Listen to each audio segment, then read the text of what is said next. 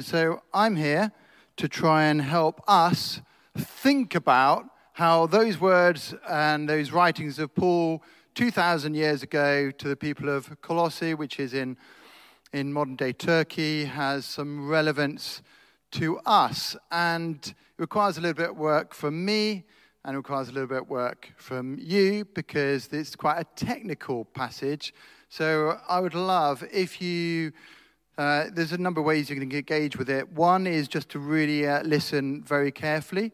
Another is to read the passage in your Bible if you have one, or on your phone if you've got one, because we're stuck now right in some of the meat of the middle of this letter to the church in Colossae. And what is interesting about this letter is that Paul is writing to followers of Jesus. He's writing to a church. We are a church. We are followers of Jesus. If you're not a follower of Jesus here today, you're very welcome to be here. We always invite people to follow Jesus. And so it's written really to us. But we have to do a little bit of work to try and get it into our minds, our lives, and apply it to our situations. Are you okay for that? So these people in Colossae, they wanted to please God, and they wanted to live right. They wanted to lead God-pleasing lives. That was their desire. They wanted to please God, but they were going about it in a way that wasn't working, which is why Paul is writing to them. There's a number of things that they were doing, which he critiques, and I think what I'd like to do today is basically outline what they were doing and then give you a summary of why Paul is writing to them and saying, look, this is not working. And then I'd like to give you 6 technical, more detailed reasons from the verses as to why Paul is saying it's not working. So what were they doing? What were these lovely people in Colossae doing that wasn't working? If you've paid attention to the reading, I know it's quite easy to zone out when people are reading, or if you've got it in front of you. There's a number of things that they were doing that weren't working. The first one is that they were avoiding things that they didn't need to avoid. Paul says, he's sort of quoting them, don't touch, don't handle, don't taste. There were certain probably foods that they were thinking that would have become unclean by. Some of those were a mixture of Jewish background believers, Gentile background believers, but the laws of the Old Testament and the ceremonial laws around meat and other things which would make you unclean. They're still saying you do not taste, do not touch, do not handle those things. So one of the things that they were doing is that they were avoiding things they didn't need to avoid.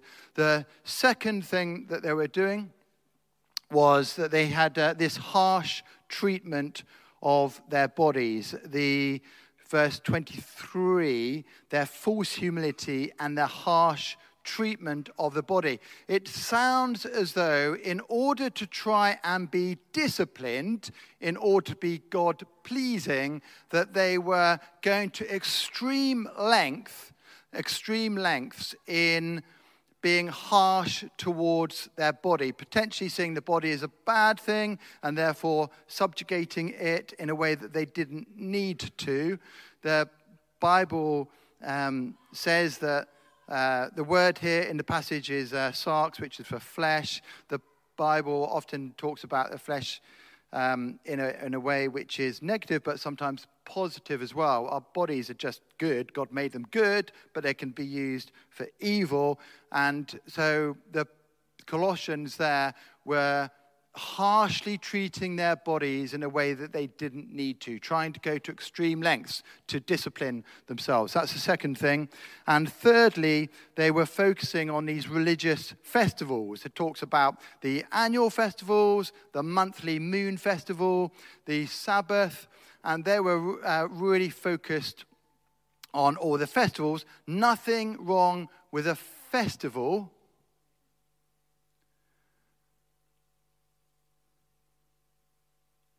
But they need to be careful as to how they participated and the attachment of value on the festivals.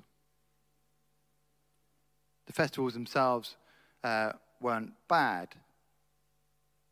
So what we've got here is a number of practices which were going on, and Paul critiques them. And in verse just towards the end of that passage, he says, these things which you've been trusting in are, this is verse 22, are destined to perish with use. So all of those things, do not touch, do not taste, do not handle all the meat and so on, those are rules which are destined to perish. The festivals you're participating in, they're destined to perish. The things that you're trusting in to make you pleasing to God are destined to perish. How can we apply that to ourselves? Because we aren't having moon festivals. We're not celebrating the new year, new month each month. We've got some celebrations here, but it's quite difficult for us to transpose that into our lives here. But this is hopefully helpful to you. All of us are tempted to trust our lives with things that will perish. We're all tempted to put our trust in things that will perish. So it might be a relationship. We're putting our trust in a relationship to help us. It might be that we're putting our trust in our finances to help us. It might be we're putting our trust in our possessions. Nothing wrong with any of those things, but if we're putting them as ultimate things in our lives and trusting in those things more than we're trusting in Jesus, if we're trusting in those things more than we're trusting in Jesus, then ultimately we've misunderstood the whole purpose of Jesus coming. Because Jesus said, you can completely trust in me. I am the way, the truth, and the life. Jesus always talked about himself. You can trust in Jesus. So if you took a summary, let's take a summary of that passage we've just had. There's all kinds of things that you can trust in, but my message perhaps for you today is you might be putting your trust in something. It might be becoming so important to you, more important than Jesus. And I'm here to tell you on behalf of Paul, that thing will perish. That recognition that you're looking for, it will perish. All those finances that you're holding on to, they will perish. That beautiful dream that you had in your life, one day it will perish.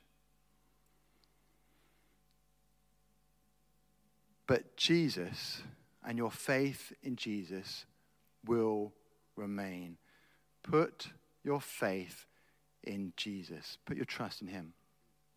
So that's a summary. There's 6 technical reasons why I'd like to say that Paul is using to say those things that you're putting your trust in, then they're not working. They're not going to work. And these are the 6 things in the verses which I've categorized and summarized together. So first of all, they're putting their trust in the festival of the month, the Sabbath, the annual festival, and they're mixing it all up with the worship of angels. So they've taken the message of Jesus, and what they've done is they've kept their traditions, and they've put in an elevation of angels, which is one of the verses in verse 16 and in verse 18. And you are worshipping angels. And the whole point of Colossians is that Paul is saying Jesus is the supreme one. Jesus is the head of the church. Jesus is the one you should be worshipping, and you've ended up worshipping something lower than Jesus. You've mixed it all up. You've taken the cultural traditions from here. You've taken a bit of paganism and worship of spiritual beings from here. You've mixed it all together. You've denigrated Jesus, and you're left with this mix-up. That's the first thing. It's all mixed up. The word that we could use for that for today is syncretism, is the blending of faith in Jesus with a culture of a time. In lots of different ways and across the world, the culture, people who've gone to other cultures with the message of Jesus, they've got to work out what is central to the message of Jesus and what is culturally can be taken on and what can be culturally left. And it happens today in this world. I was on an Alpha course, and somebody said that their friend, they were worshipping Jesus, and they were practicing crystals, and they were also worshipping Mary. And they were saying, is that okay? Well, the answer is it's a form of syncretism where you've blended Christian faith and you've mixed it all up together with something else. And this is exactly what's happening in the church in Colossae. Paul is saying, don't do that. Don't mix it all up like that. Focus on Jesus, the supremacy of Jesus. Do not place Jesus alongside these other things. Keep your heart of worship on Jesus. That's the first thing. It can be mixed up if you mix it all together, and it can just become a mess. So that's the first thing, is it becomes mixed up.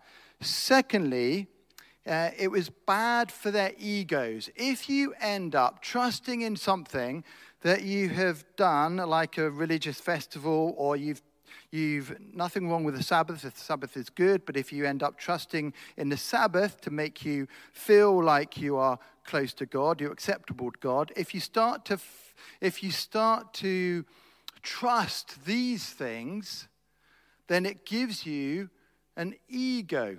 And this is what Paul is saying. And 2 times he talks about a false humility, which is making you're sort of downplaying yourself in order to get praise. And also he says you're puffed up, verse 18. You're puffed up with pride. Why not focus on things of this world? Is because we will start to either feel disappointed if we're not doing very well with those things, or we'll feel really proud if we're doing well.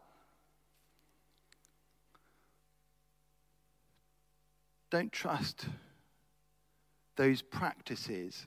Don't trust those things, because you'll just end up with an inflated ego, Paul is saying. So that's the second one. The first one is it all gets mixed up. The second technical reason is that it's bad for the ego. The third one is they're starting to experience only a shadow of the real thing. And so Paul writes it like this. Do not let anyone judge you by what you eat or drink, or with regard to the religious festival, a new moon celebration, or a Sabbath day. These are but a shadow of the things that are to come. The reality, however, is found in Jesus. So if you focused on just doing the Sabbath really well, and you get so intent on the Sabbath and the practices of the Sabbath, you forget why the Sabbath is there. The Sabbath is just a shadow of Jesus. It's just a shadow. If you walk along a street, there's the real you, and then there's a shadow of you if the sun is shining. The shadow is just a reflection. It's not real. The reality is myself. The shadow just shows my outline. The religious festivals, the Sabbath, all of those things were just a shadow of Jesus. And what had happened to the people in Colossae, they had forgotten to focus on the reality of Jesus. The reality of Jesus. Keep Jesus central, Paul is saying. That's the third reason. The fourth reason, that they had lost their connection to Jesus. And so he writes to them in verse 19, these people, they have lost connection with the head, from whom the whole body, supported and held together by its ligaments and sinews, grows as God causes it to grow. They had lost their love. They'd lost their focus on Jesus. Well, it was really nice to hear from Denise earlier, how she has her time at 3 with JC, the cup of tea. It all rhymes really nicely together. She sits down and just has that focused time with Jesus. I feel like Paul would be delighted to hear that, because it feels as though they'd lost their connection to the head of the church, Jesus. The fourth reason that what they were doing was not working was that it was undermining the whole death and resurrection of Jesus. So, Paul writes in verse 20, since you died with Christ to the elemental spiritual forces of this world, why, as though you still belong to the world, do you submit to its rules? So basically, the Bible says that when you come to follow Jesus, you are united with him in his death. That's what Paul is saying here. And in chapter 3, it talks about being united with him in his resurrection. You are united with Jesus in his death. Why does Paul use that language? You're united with him in his death. And why does Paul think that's important? Romans can help us with this a little bit. Romans 6, verses 5 and 6. Paul writes, for if we have been united with Jesus in a death like his, we will certainly also be united with him in a resurrection like his. For we know that our old self was crucified with him, so that the body, ruled by sin, might be done away with, that we should be no longer slaves to sin, because anyone who has died has been set free from sin. So anyone who's died has been set free from sin. So that's why Paul says you're no longer a slave to sin. Sin is no longer the overarching master of your life. You have been set free. So just as Jesus died, in him, and you're united with Jesus, you have also died. And at that point, your old self died. Your rebellion against God died. All the things that separate you from God also died. That's the message of Jesus. And it's profoundly, it is the message. It is the gospel message. John Piper, the writer and author, writes it like this. The old self is the me that was rebellious against God and insubordinate to God's law and blind to God's glory and unbelieving towards his promises. The old me was crucified with Christ. When Christ died, God counted the old sinful me as dying with him. So that's the really great news, because sometimes we think about our sinful nature, our rebellion against God, as though it's really powerful. But actually, that's not what the Bible says. When you have Jesus in you, you're no longer a slave to sin, he's given you a whole new operating system, a whole new desire, a desire for the holiness of God, which is now in you. And your old self has died.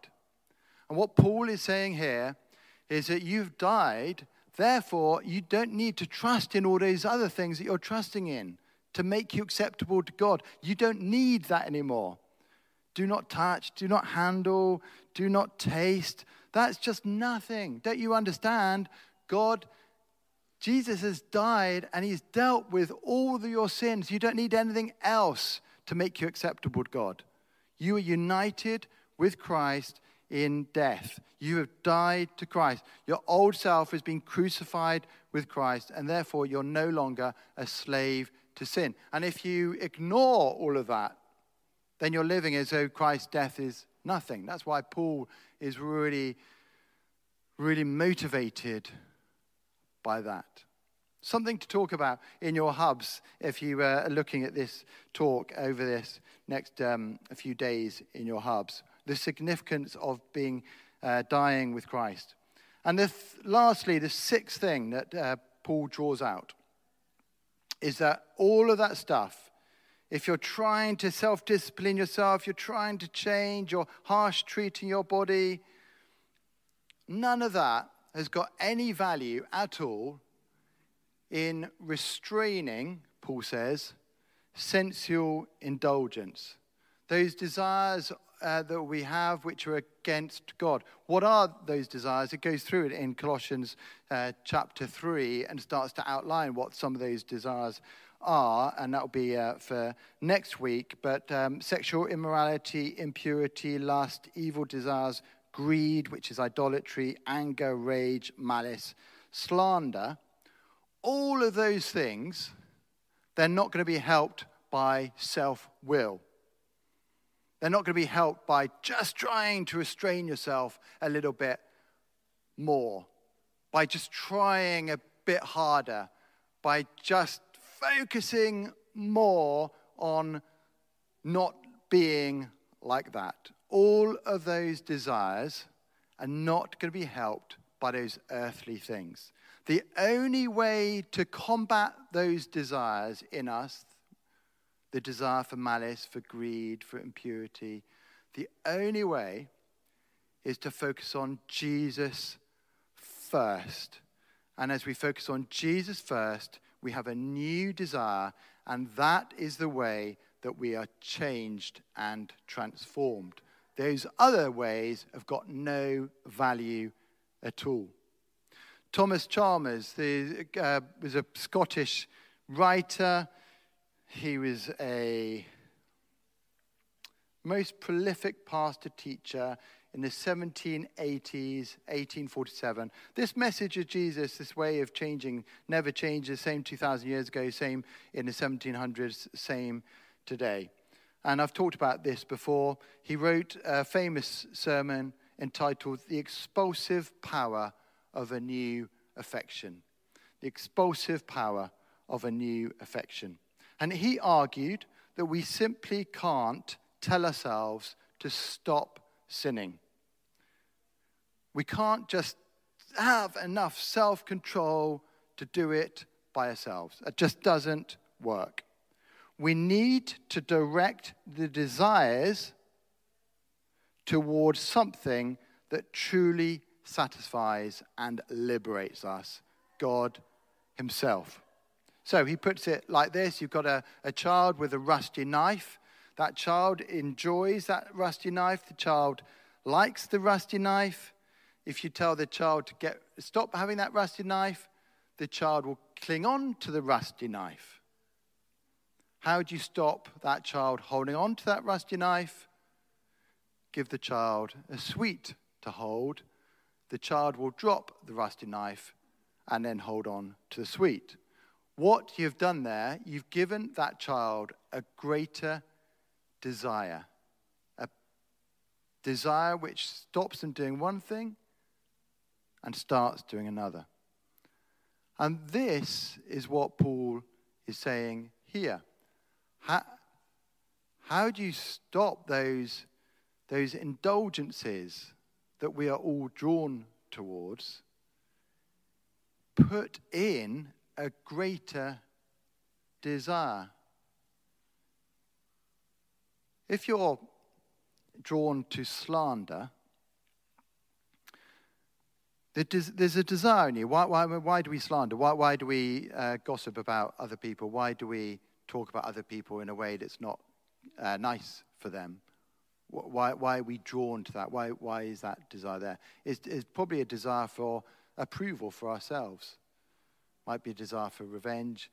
There's a desire underneath every action which is against God, any rebellion against God. There's a desire underneath it.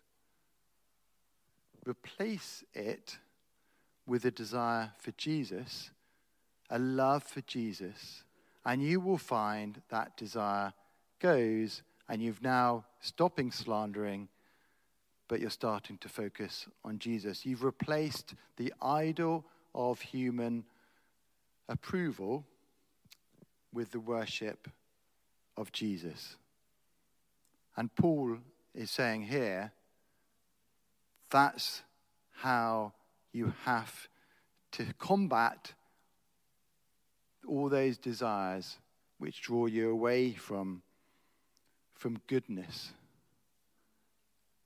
You can combat them by refocusing your heart on Jesus. Because anything else, becomes an idol, and it will draw you away from Jesus, and it will harm you.